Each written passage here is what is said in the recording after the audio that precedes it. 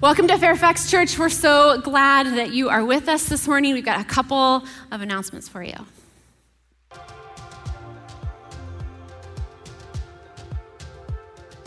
Hey Fairfax, we're so glad you joined us today. Wherever you are on your faith journey, there is a next step to take. If you're new here or want to join a small group or want to start serving or join one of our teams, just click the buttons on your screen or come out in the lobby if you're in person and find us, and we would love to help you get connected around here.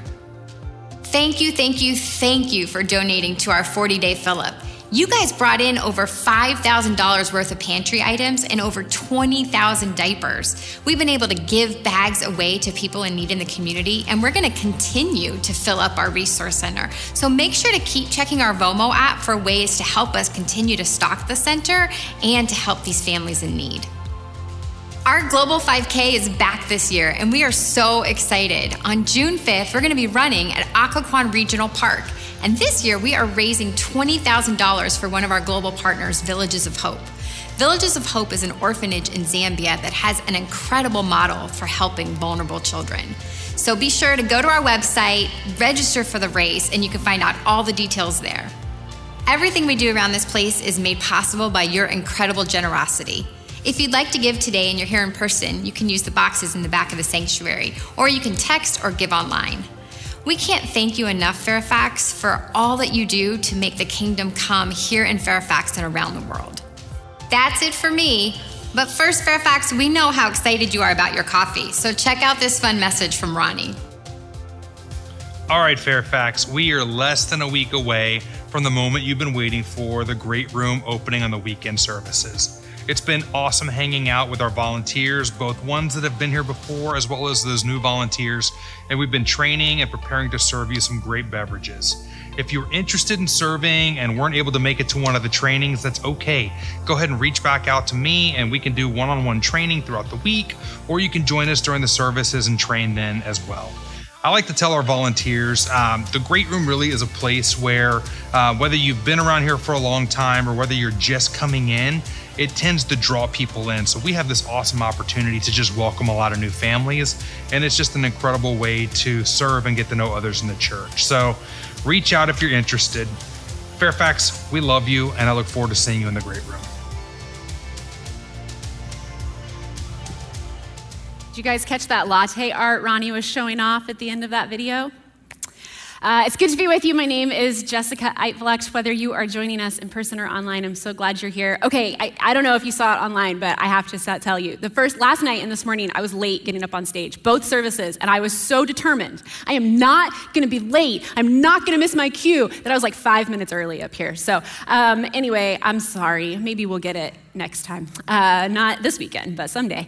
All right, so I'm one of the pastors here. I'm our pastor to students, and so I spend most of my time in the hangar across the lobby with our teenagers, which is my honor and my privilege. I love our students, but I get to be here with you this weekend, which I'm super excited about, and it's just a joy. So thank you so much. It's been a minute since I was in here with you on the weekend, and so a few developments that have happened in the life of my family. I would like to introduce you to one of them. Kevin and I welcomed Annalise Sue into our home on October 22nd of last year. This is her. She somehow is, thank you, that's really nice of you.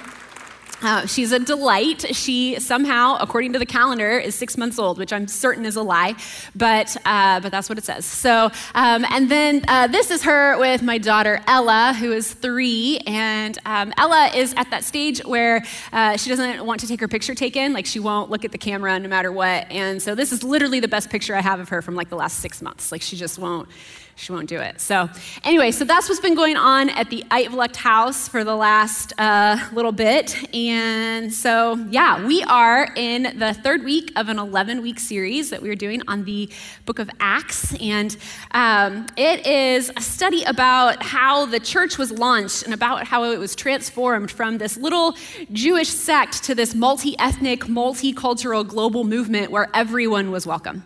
And as Rod mentioned the last couple of weeks, Acts was written by Luke, who also wrote the Gospel of Luke. Acts is the second part of a two-part series of books of Luke and then Acts. Acts, and it was written to a guy named Theophilus. And we don't know much about Theophilus, but a little bit that we can kind of figure out about him because he commissioned these two books to be written. He must have been a man of some means, and Luke writes in a kind of a persuasive tone throughout the book. He's trying to convince us of something, and so it's entirely possible that Theophilus was maybe a skeptic or somebody who was trying to figure out what exactly he thought about this Jesus movement. And so 2 weeks ago, Rod talked about how Jesus spent 40 days after his resurrection convincing his followers that he really was alive and teaching them about the kingdom of God. And then the last thing Jesus does before he ascends into heaven is he gives them this promise in Acts chapter 1, verse 8. But you will receive power when the Holy Spirit comes on you, and you will be my witnesses in Jerusalem and in all Judea and Samaria and to the ends of the earth. Then last week, we talked about the fulfillment of the first part of that verse, the Holy Spirit kind of coming on the disciples and all those who were gathered on the day of Pentecost, and how the Holy Spirit fire like descends that day, and it falls on everyone, no matter their age or their race or their gender or their class or their background. And Rod asked us to let that same Spirit fall on us and transform us the same way the Holy Spirit has been transforming believers for thousands of years. This week, we're going to look at what ultimately becomes the fulfillment of the second part of that verse 8, how the witness moved beyond Jerusalem. And I'll be honest with you, this is a bit of a dark story, but I think it's an important one, so I hope that you will hang with me. So from Acts 2, where we were last week, to Acts 6, where we're going to pick up the story today, we see story after story of the Jerusalem church growing, of the Jerusalem Jews coming to know Jesus. So-and-so preached, or such and such happened, and the Lord added daily the number who were being saved. And then we arrived at Acts 6, and if you have a Bible, I want to invite you to follow along with me a little bit. We're going to kind of pop through this chapter 6 and the first part of chapter 7, so I want to give you some context to what's going on, particularly if you're going to go back and read it in more detail later on this week. So the next 2+ chapters of Acts are a significant turning point in the spread of the gospel, and it all centers around this new guy named Stephen. So as Rod talked about a few weeks ago, the church in Jerusalem is a multi-ethnic, multicultural collection of believers from the jump, but it was still made up of humans. And humans don't always get everything right all the time. I don't know if you knew. In Acts 6, we read about a conflict that has come up in the congregation. Chapter 6, verse 1. In those days, when the number of disciples was increasing, the Hellenistic Jews among them complained against the Hebraic Jews because their widows were being overlooked in the daily distribution of food. Okay, Hebraic Jews are local Jews. They're Jews who grew up in Palestine. They speak Hebrew or Aramaic, which is kind of a street dialect of Hebrew, and they're locals. They're from there. They probably know some Greek because that's the language of the empire, but they mostly speak Hebrew in their homes and in the synagogues and stuff like that. And then we have these Hellenistic Jews who are Greek-speaking Jews, and they're Jews who have migrated to Jerusalem from places like West Africa, Egypt, Asia Minor, all over the place. And they likely knew very little, if any, Hebrew. They primarily spoke Greek. And they have kind of formed their own worshiping communities within Jerusalem. So there's plenty of reasons why you would find Jews in places other than historic Israel at this point, namely the exile by the Assyrians in 733 BC. But there was also slavery that would take Jews out of the area to other places around the world or around the empire. And then they would, when they were freed from slavery, they would migrate their way back to Jerusalem. But regardless, we have all of these Jews who are Greek-speaking who live in Jerusalem, and they have spent, in some cases, their ancestry does not necessarily come from Jerusalem, but yet they've maintained some resemblance of their Jewish faith. They still consider themselves Jewish. Jerusalem, and that place is still significant for them, and that's part of why they're back here in Jerusalem. But they speak Greek, and it's been much harder for them to maintain their language or their customs. I learned this week that it was common for Jewish men, as they approached the end of their life, to travel back to Jerusalem because they wanted to die in their home place, their ancestral home. And so they and their wives and their property would travel back to Jerusalem, and then these men would die, and their widows would be left without any real family nearby, without the community they grew up in to really support them. And as you can imagine, the cultural limitations of the day meant that women who were widows didn't have a whole lot of options available to them. And so so this is what we're hearing in this first part of chapter 6, is that there are both Jews that are local Jewish women, local Jewish widows, who are getting food, daily distributions of food and weekly distributions of food. And then there's also these Hellenistic or Greek-speaking women who are receiving food. This was a common practice in the synagogues in Jerusalem for them to distribute food to widows, both on a weekly and a daily basis, and clothes and other things that they needed in order to survive. And the church picked up that practice as there became what would eventually become called a Christian church. They picked up that practice and were also distributing food on a weekly and daily basis. And these Hellenistic widows have come to the 12 and said, hey, we're being discriminated against. They're getting more than we are. We aren't getting enough. And this comes to the 12, and the 12 are like, listen, we kind of got a lot on our plate right now. We're busy telling people about Jesus. Let's make a committee and let's have them deal with it. And so the entire congregation, all of the believers in the area, they come together and they nominate 7 men to be a part of this committee that's going to take over the distribution of the food and resolve this issue. And they do something, I think, kind of interesting. They nominate 7 Hellenistic men, Greek-speaking men. And so they choose 7, and that's based on their names, based on the names as they are in the text, that we can kind of surmise that they're Greek-speaking or Hellenistic men. And so they choose people from the discriminated against group to resolve the food issue for the entire group. And that's where we come up in chapter 6, verse 8, with this guy, Stephen. So we read in chapter 8 that Stephen is a man full of faith and of the Holy Spirit, in chapter 6. So Stephen is this rising star in the Jerusalem church. In verse 8, now Stephen, a man full of God's grace and power, performed great wonders and signs among the people. Opposition arose, however, from members of the synagogue of the freedmen, as it was called, Jews of Cyrene and Alexandria, as well as the provinces of Cilicia and Asia, who began to argue with Stephen. But they could not stand up against the wisdom of the Spirit gave him as he spoke. So these are the synagogue of the freedmen. These are freed Jews who were formerly slaves, who've been freed and have migrated back to Jerusalem. So these are Greek-speaking Hellenistic Jews who are part of this freedmen of the synagogue, and they've kind of formed this own worshiping community among them. Now, we don't know, the text doesn't tell us what the origin of their dispute with Stephen was. Like, why did they set their sights on him? But we do know, based on what the text tells us, is that Stephen was a really talented orator, and so he could debate with the best of them. In fact, there was one translation that I read that said that he humiliated them with his arguments. So he stands their own, and they don't like that, and so they lodge a disinformation campaign against him. They accuse him of blasphemy against Moses and God, accusations that, while patently false, are like just enough true, or have like just enough resemblance of truth that it makes them easy for the broader community to believe. So their campaign is highly successful because we read in verse 12 that common people, religious officials, and scholars all join together in this uprising against Stephen. And in this surprise raid, they capture him and they drag him before the Sanhedrin on trumped up charges. And if you're thinking to yourself, Sanhedrin, that word sounds familiar to me, that's because Jesus was also dragged before the Sanhedrin on trumped up charges after he was arrested. So they convince some witnesses to give false testimony against Stephen, and then the council turns to Stephen to ask for his defense, and now we're in chapter 7. We have now what is one of the longest sermons in the entire New Testament. Luke gives a lot of column inches to Stephen's defense of himself.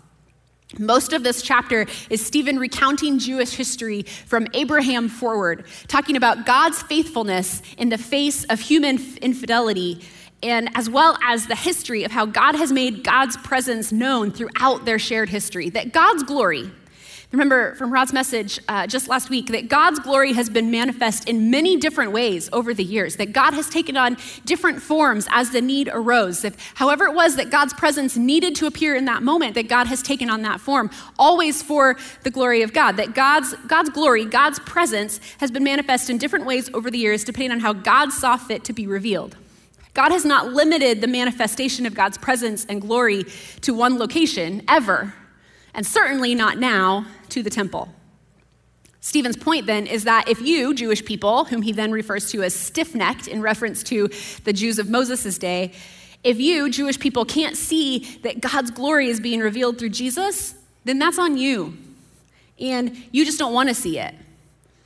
You're being disobedient in rejecting Jesus, just as your ancestors before you rejected God's glory and God's activity and God's servants. So as you might imagine, this ticks some people off. Stephen doesn't mince words here. If you go back and read it this week, you'll see he kind of lets them have it over the course of this sermon. And then in verse 54, we read this: when the members of the Sanhedrin heard this, they were furious and gnashed their teeth at him. Other translations say they could contain themselves no longer. They boiled with anger, they clenched their jaw, and they gnashed their teeth.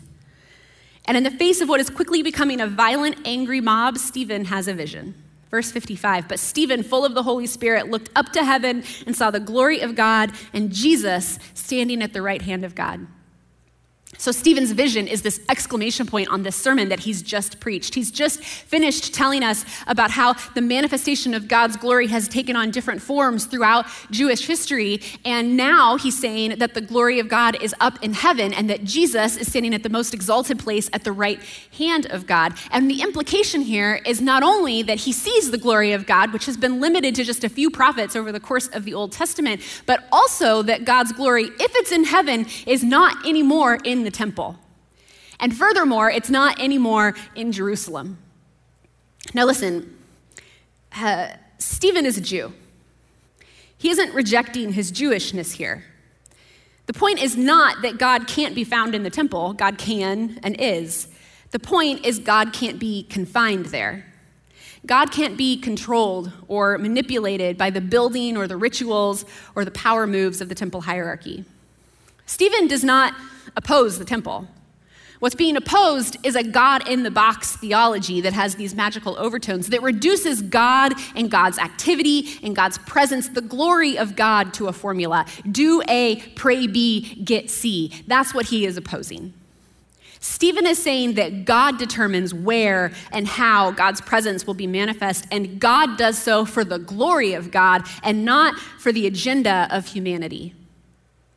Luke doesn't want us to jump too quickly past this, and so in the next verse, he repeats the vision, but he puts it in Stephen's voice. Look, he said, I see heaven open and the Son of Man standing at the right hand of God. Stephen explains his vision in a way that's very similar to the way the Old Testament prophets would have talked about their visions, where they would have described it as seeing the heavens open and seeing this otherworldly activity, the angels going about their business to and from the throne room. Things like that are the ways the Old Testament prophets used to describe their visions. And so he's describing it in that same way. And this is where the story takes a turn. You probably saw this coming. Verse 57, at this, they covered their ears and yelling at the top of their voices, they all rushed at him. I think this can best be described as an angry, blind rage. And it's going nowhere good. But let's pause and try to take a quick step back to get a sense of maybe where these people are coming from before we rush past their rage to the violent outcome. What's been placed before them by Stephen is the argument that their God is on the move, that something new is happening, an argument that they should, in theory, be on board with based on their history, but instead, they are enraged. Why? It seems to me that they want to protect their religion, their worldview, their way of being in the world more than they want to follow God. That they are not entirely interested in the new thing that God is doing if that new thing threatens their position of power and relative comfort. And I don't entirely blame them. They are living under Roman occupation.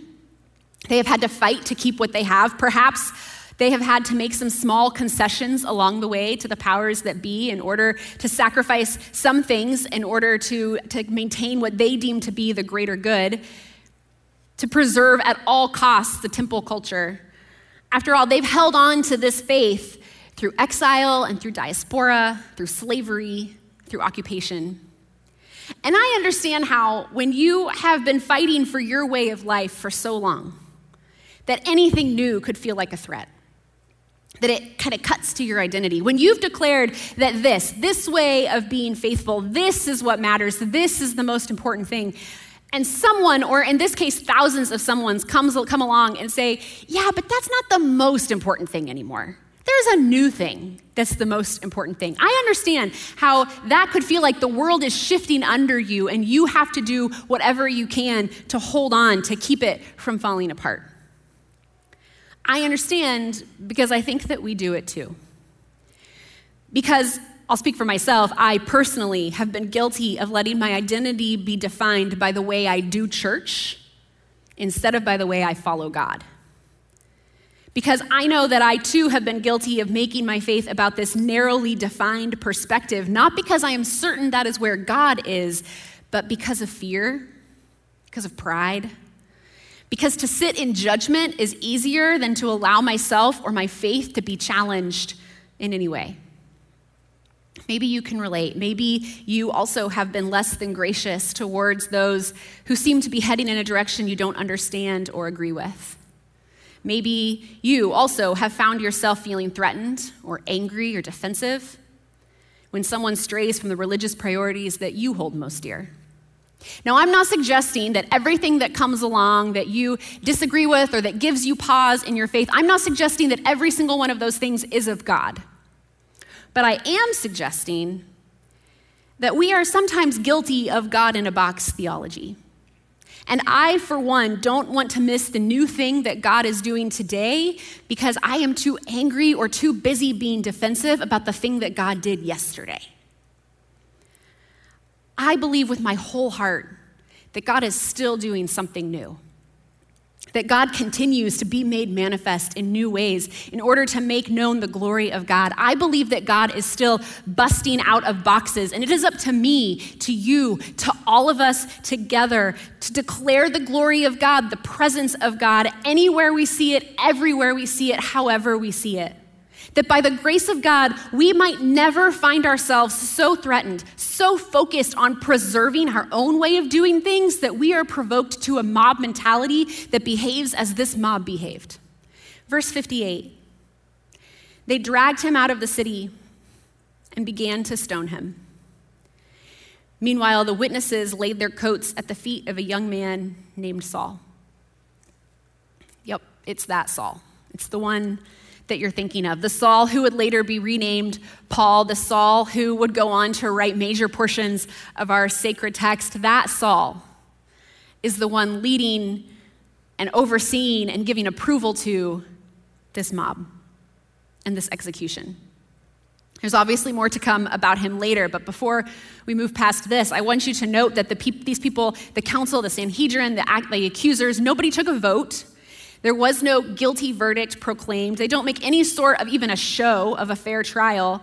And they carry out the execution without the approval of the Roman government, which was against the law. The Roman government required that if the Sanhedrin decides to execute someone, to put someone to death for a religious reason, that the Roman government had to approve of the execution. And they don't wait for there to be any Roman approval. So this is an extrajudicial killing.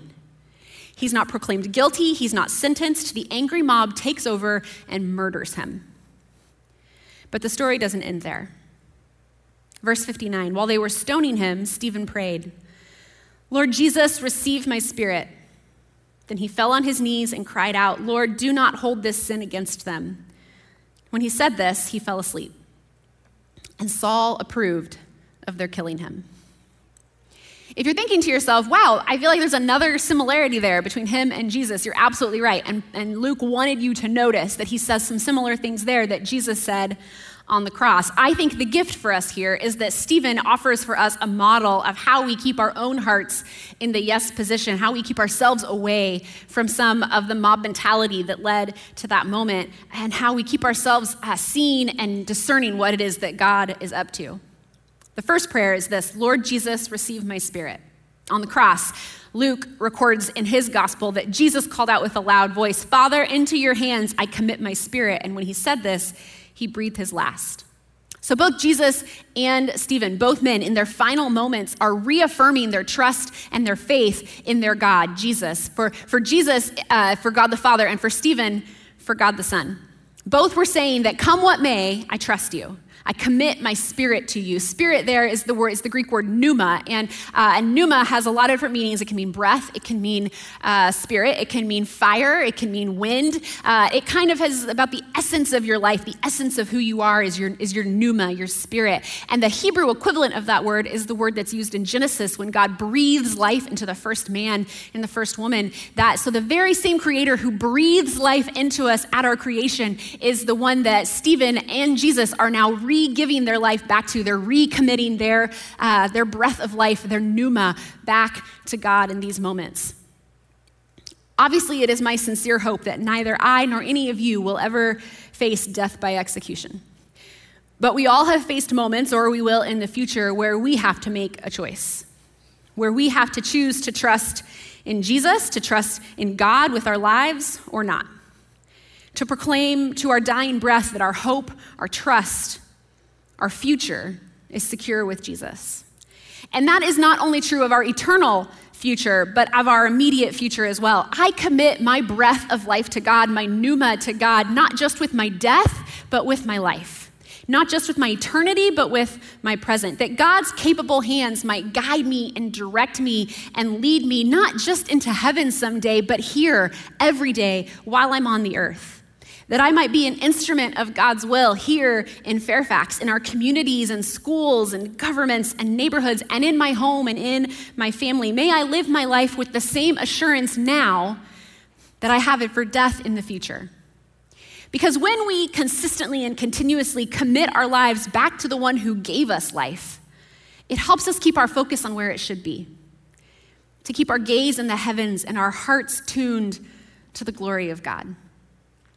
And Stephen's second prayer, I think, is also helpful to us. Lord, do not hold this sin against them. In Luke 23, Jesus says, Father, forgive them, for they do not know what they are doing.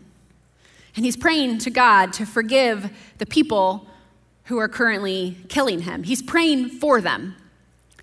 It's really hard to hang on to resentment and bitterness and anger towards a person when you're actively praying for them. I tell my students this all the time, that if you are struggling with forgiveness for someone, if you're struggling to let go of something that someone did to you, one thing that you can try doing is praying for them. Praying God's best for them, praying forgiveness, that God would forgive them. And eventually, if you continue to pray for that person over and over again, then eventually you'll find yourself actually meaning the words that you're saying, that you actually do hope that God forgives them, that you actually do want God's best for that person. Because prayer for somebody is the first step towards actually forgiving that person when they have caused some sort of a hurt or an injustice against you. Jesus prayed for his enemies, and with his death also forgave his enemies. That's what the cross was all about, right? Forgiveness, no matter what it is that you've done. Now, I have to admit to you that I tend to personally be a little bit aspirational with this resentment. Like, I know that I should be willing to forgive somebody no matter what it is that they have done or how they've wronged me. That if Jesus can do it from the cross, then I should be able to do it for the girl who hurt my feelings in 5th grade. I understand that I should be able to do that, but I think I sometimes give myself a pass by saying, yeah, but he was Jesus. Like, of course Jesus can forgive people from the cross, right? But you know who wasn't Jesus? Stephen. And here he is, innocent of the charges against him, having rocks rain down on him in order to kill him, and he prays that prayer of forgiveness. No one has asked him to pray for forgiveness. Probably no one that he was praying for even felt that they needed forgiveness or his prayers. But Stephen knew that forgiveness frees us. We simply cannot live as healthy, spirit-filled Jesus followers with unforgiveness festering in our hearts and heads. The anger, judgment, defensiveness, fear, and pride that we feel sometimes is allowed to take root. It's fed, it's fertilized when we harbor resentment and unforgiveness. Now, let me remind you what forgiveness is not. Forgiveness is not saying, whatever it is that you did for me, it's fine. It's not affirming that the hurt that was caused against you or the injustice, that it was okay, that it was a good thing. That's not what forgiveness is. Jesus certainly did not hang on the cross praying, Father, forgive them, they do not know what they do. And what he's really saying there is certainly not what he's really saying is, all this sin that I'm up here suffering for, it's fine, don't worry about it, it's good. That's not what Jesus is doing. Similarly, forgiveness is not reconciliation with the people that you are forgiving. It's not reconciliation or a rejoining of the relationship of the people that you are forgiving. That sometimes happens, and sometimes that's maybe a second step in the forgiveness process, but that's not what forgiveness is. Stephen was certainly not reconciling with or being in agreement with the people who are actively killing him as he prays that prayer, right? So those are some things that forgiveness is not. Let me tell you what forgiveness is. Forgiveness simply says, this hurt ends with me. I will not respond in kind. I will not hold on to my anger. I will not allow you and what you have done to me to have any power over me. I forgive you. Because forgiveness frees us, not overnight, and not without heavy doses of prayer and maybe some therapy. But forgiveness says you don't get to live rent-free in my mind another day. Because of Jesus, I am free from the power of my own sin, and I am also free from the power of your sin against me. I think this text maybe offers us one more check against our tendency to value our religion and our way of doing things over sometimes a relationship with Jesus. Continuing on in verse 1 of chapter 8, on that day, a great persecution broke out against the church in Jerusalem, and all except the apostles were scattered throughout Judea and Samaria. Godly men buried Stephen and mourned deeply for him. But Saul began to destroy the church. Going from house to house, he dragged off both men and women and put them in prison. Those who had been scattered preached the word wherever they went. The stoning of Stephen represents a break in the relationship of the Jews, a breaking point for the Jews. Prior to this point, the Jesus followers had been welcome in the temple. They had been still considered Jews, just maybe a sect of Judaism. And after the stoning of Stephen, that really is just no longer the case. In chapter 4, Luke says there are 5,000 men among the believers, and in chapter 8, most of them leave Jerusalem. So when you include the women and children, we're talking about between 5,000 and 10,000 people fleeing for their lives. Saul's goal is to destroy this little sect that he feels is a threat to his identity. And he leads the persecution. The Greek word that's used here that says to destroy them means to tear from limb to limb like an animal. But instead of destroying the church, Saul's persecution spread the gospel beyond Jerusalem. It sparked the beginning of the fulfillment of that verse that we started off with, that you will be my witnesses in Jerusalem and Judea and Samaria and to the ends of the earth. Now, I don't want to romanticize persecution. People lost their lives. Thousands died. They ran for their lives. They lost their homes. They lost their property. There was trauma, and there was fear, and there were all the things that come with running for your life. It was not a good thing that the persecution happened. But it also wasn't the end of the story. It also didn't defeat the spread of the gospel. In fact, it only intensified it. Throughout history, when the church has suffered persecution, when followers of Jesus have had genuine fears for their life over their faith, the church has grown. In fact, it's exploded because it's God's church, and God loves the church. With all of its failings and missteps, the church continues to be the bride of Christ, continues to be a primary way that people experience the transforming love of Jesus. Persecution not only can't stop that, it generally, in fact, always accelerates it. We see that now in places around our world where the Christian faith is outlawed, where proselytizing is against the law, that those are some of the places where more people are coming to know Jesus than almost anywhere else in the world. So if God is the defender of the church and sees it through seasons of persecution like the one in Acts 8, then how much more so is God going to see the church through other seasons of conflict or of discord? My point is this. It's not my job to defend the church. That's God's job. My job, your job, our job, is to declare the glory of God made manifest all around us. In this expression of the church that we call home, but also anywhere else that we see it, it's our job to turn our eyes to heaven and to commit ourselves to Jesus. It's our job to not allow pride or fear or bitterness or anger to take root in us through unforgiveness. We have a big job. Those are hard things to do. But so does God. We can trust God to do God's job, to be faithful to God's church. We can trust God to see the church through whatever comes its way. The crucifixion of Jesus and the stoning of Jesus are the bookends of the story of the first church. From the time that Jesus is crucified to the time that Stephen is crucified, we see out of nowhere a community arise.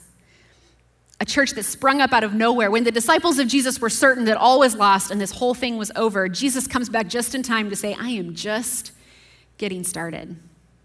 A church that proves yet again that God is on the move, and it doesn't always look like we think that it will look. It's a church that welcomes believers from all backgrounds, both young and old, male and female, slave and free, and thousands flock to this church because what they found there wasn't about a religion or a ritual or a sacrifice or religious politics.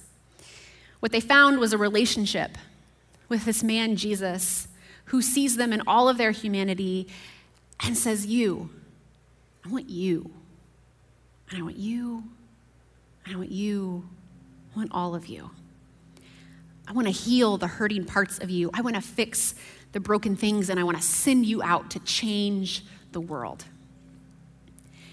And that Jesus of the Jerusalem church is the same Jesus who is here today, inviting you to let him do the same in your own life, to heal the hurt places, to fix what's broken, and to send you out to be an agent of his will here on the earth. The glory of God is being made manifest all around us, and you are invited to proclaim it to the world, to bear witness to God's activity in the world and declare that God is still making all things new.